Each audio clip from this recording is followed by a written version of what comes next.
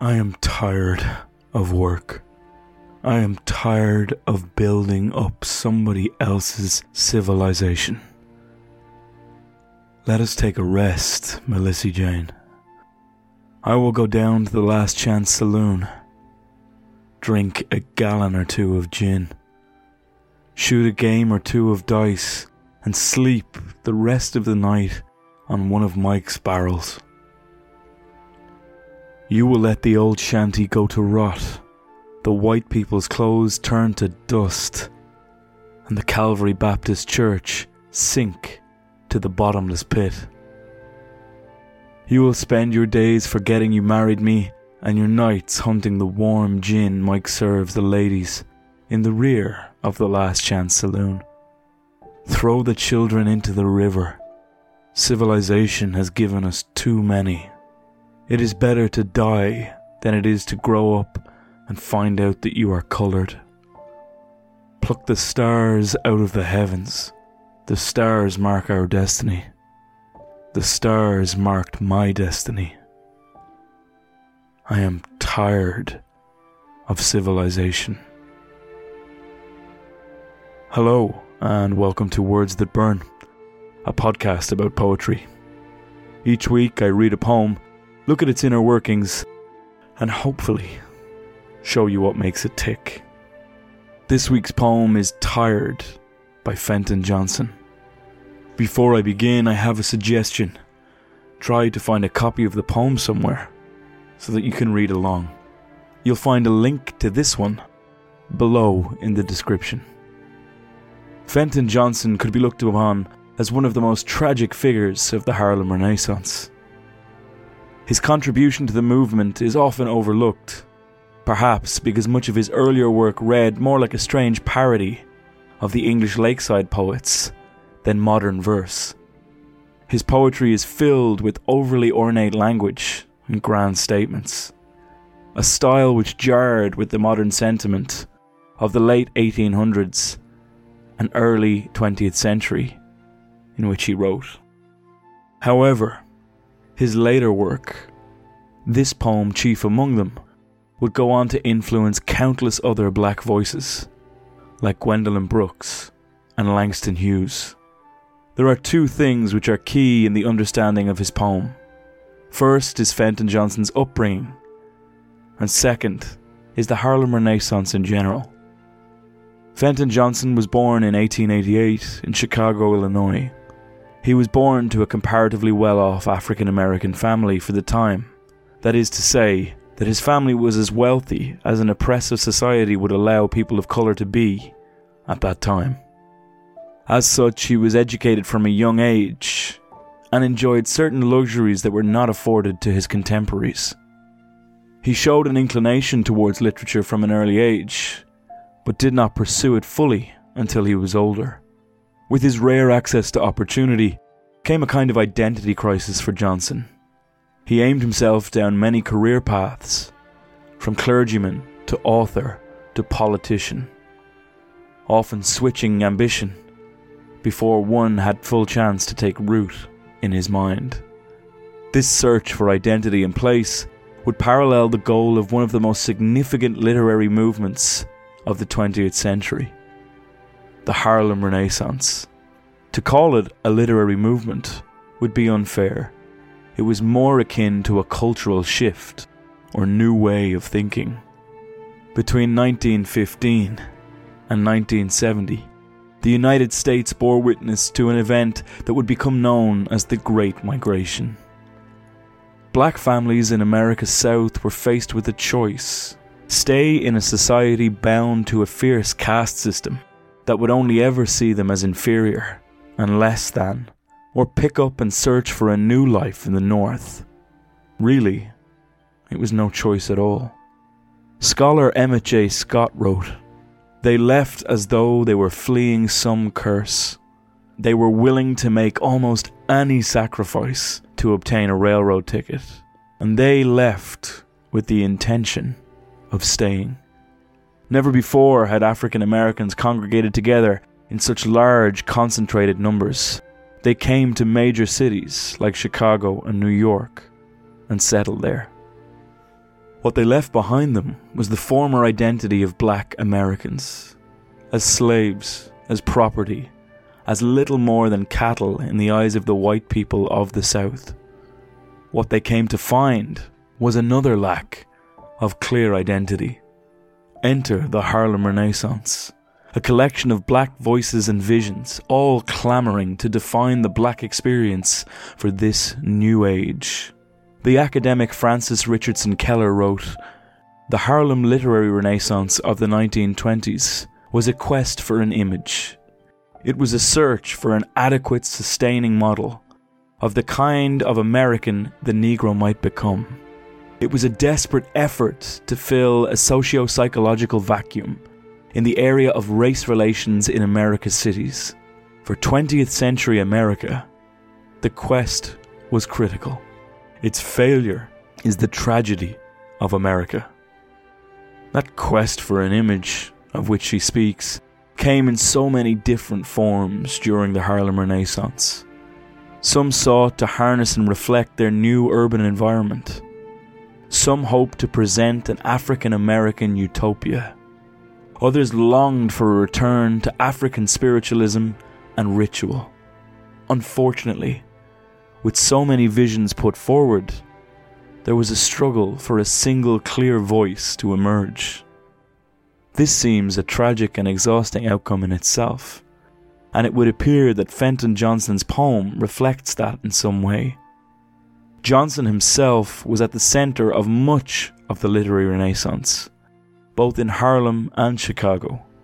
He was the founder and editor of The Champion, a magazine championing black causes and ideas.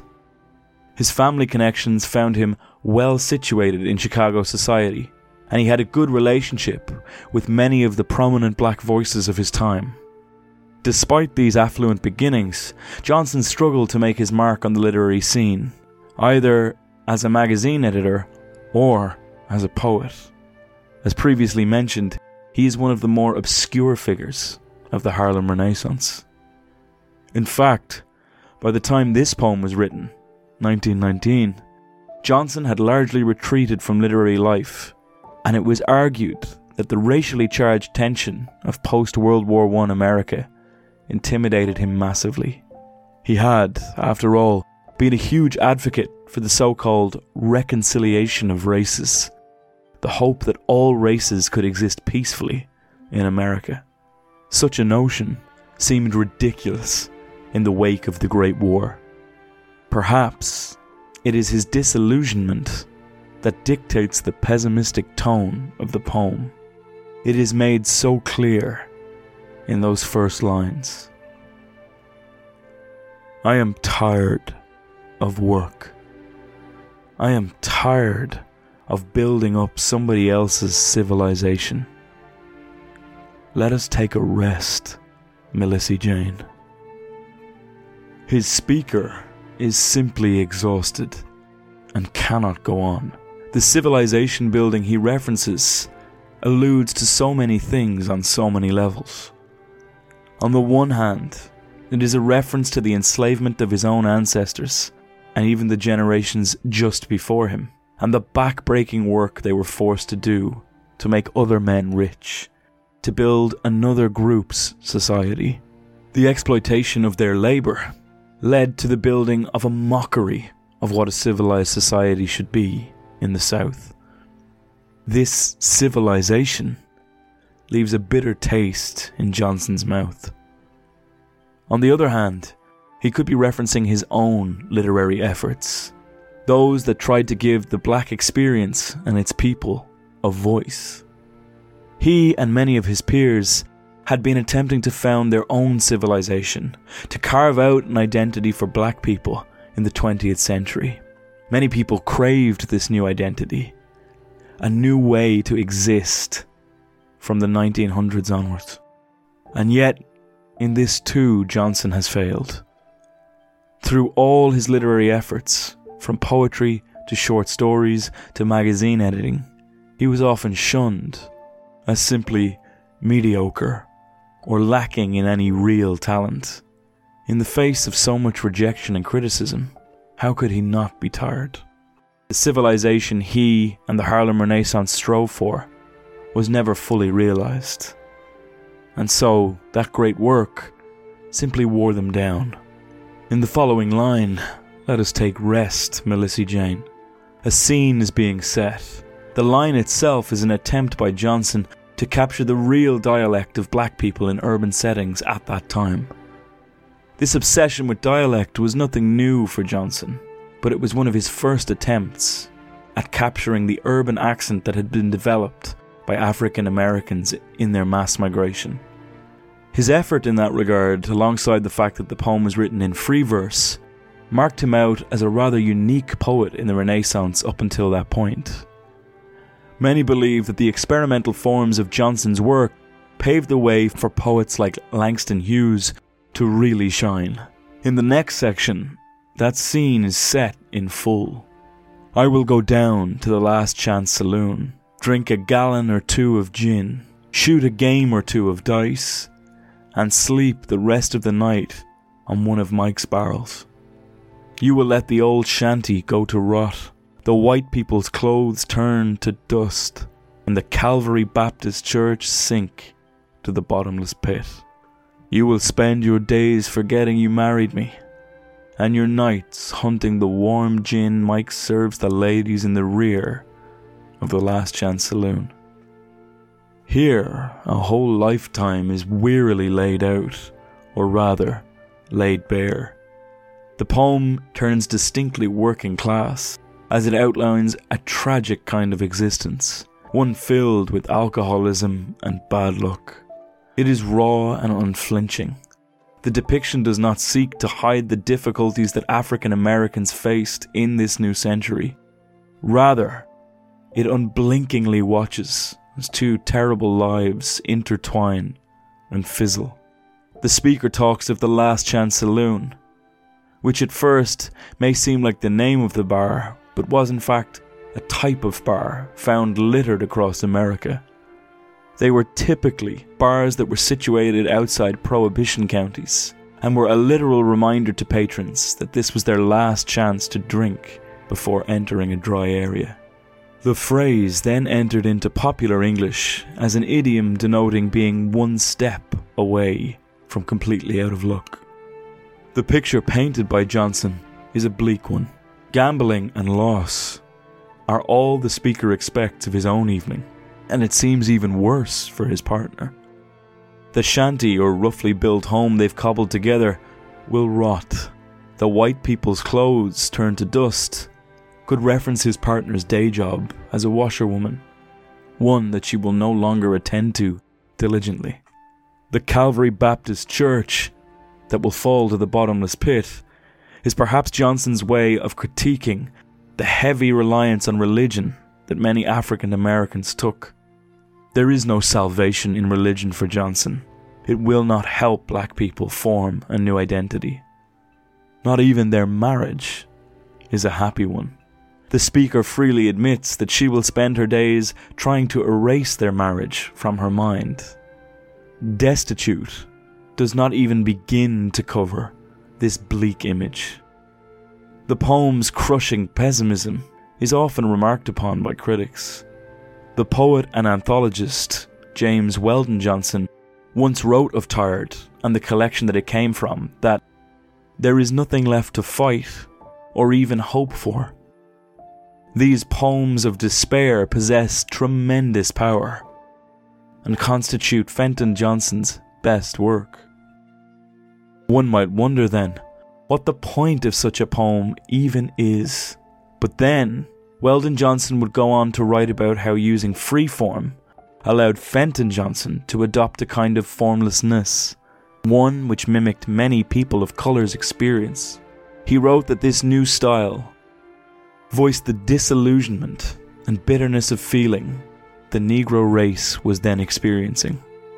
This poem, then, is less about analogy or metaphor or hope, and far more about documenting the pain of the people.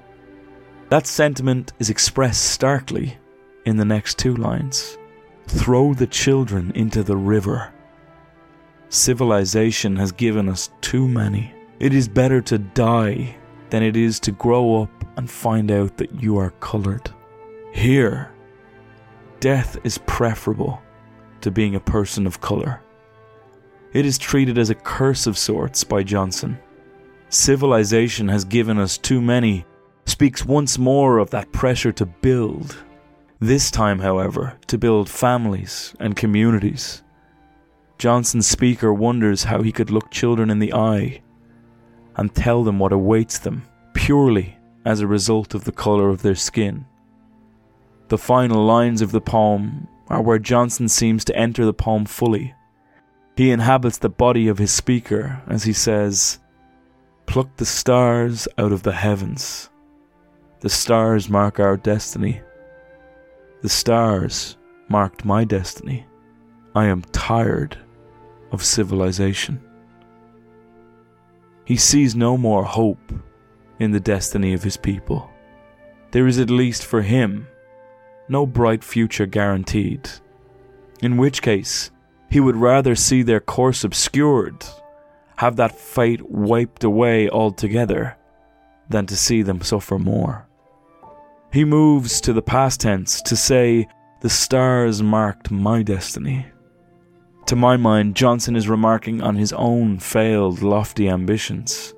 He is looking at his past attempts at societal and literary success and recognizing them now as failures.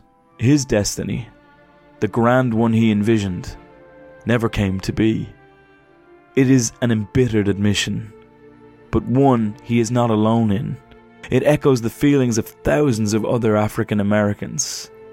Under the weight of all this, Johnson simply submits and says, "I am tired of civilization."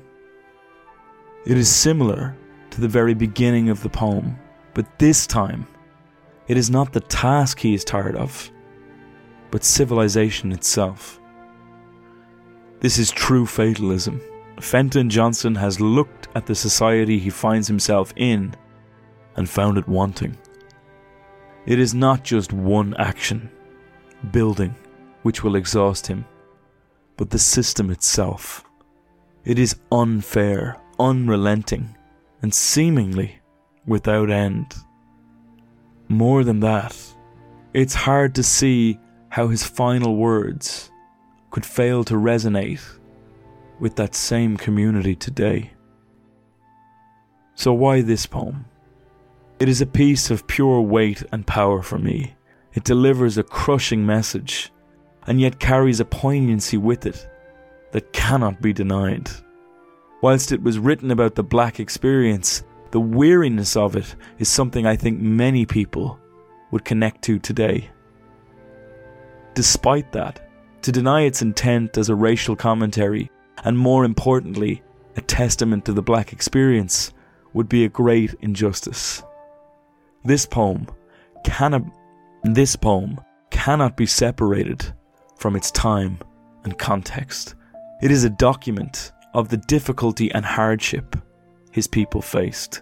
One a modern reader may bristle at today in their realizing of how little has really changed. The unfairness that Fenton Johnson writes of, that sheer giving up and loss of hope, is undoubtedly still felt by thousands of people of colour around the globe, faced with their own unfair civilizations. There is little hope to be found here, other than the fact that in time, Fenton Johnson has received his due. Whilst not a prominent figure of the Harlem Renaissance in his time, or even directly after, history has come to recognise the huge contribution he made in paving the way for other black voices to come forward. We can only hope that such recognition is coming from many others, sooner rather than later. What's your reading of the poem? I'd like to point out, as always, that this is my interpretation, and as such, very much up for debate. If you'd like to talk to me about it, or if you have thoughts on it, you can reach me in a few ways. Send me an email at wordsthatburnpodcast@gmail.com. You can find my website, www.wordsthatburnpodcast.com. where you'll also find the show notes for this episode with references to all the direct quotes used here. If none of that suits you, I'm on Instagram. Just search Words That Burn Podcast. And there you can find helpful study guides and bonus content. This episode was written and produced by me, Benjamin Colopy. The music of this week's episode is by Kai Engel and is used under Creative Commons license. If you're enjoying the podcast, please consider giving me a review on whatever platform you listen on. I really appreciate you taking time out of your day to listen to me, and hopefully you'll hear from me again soon.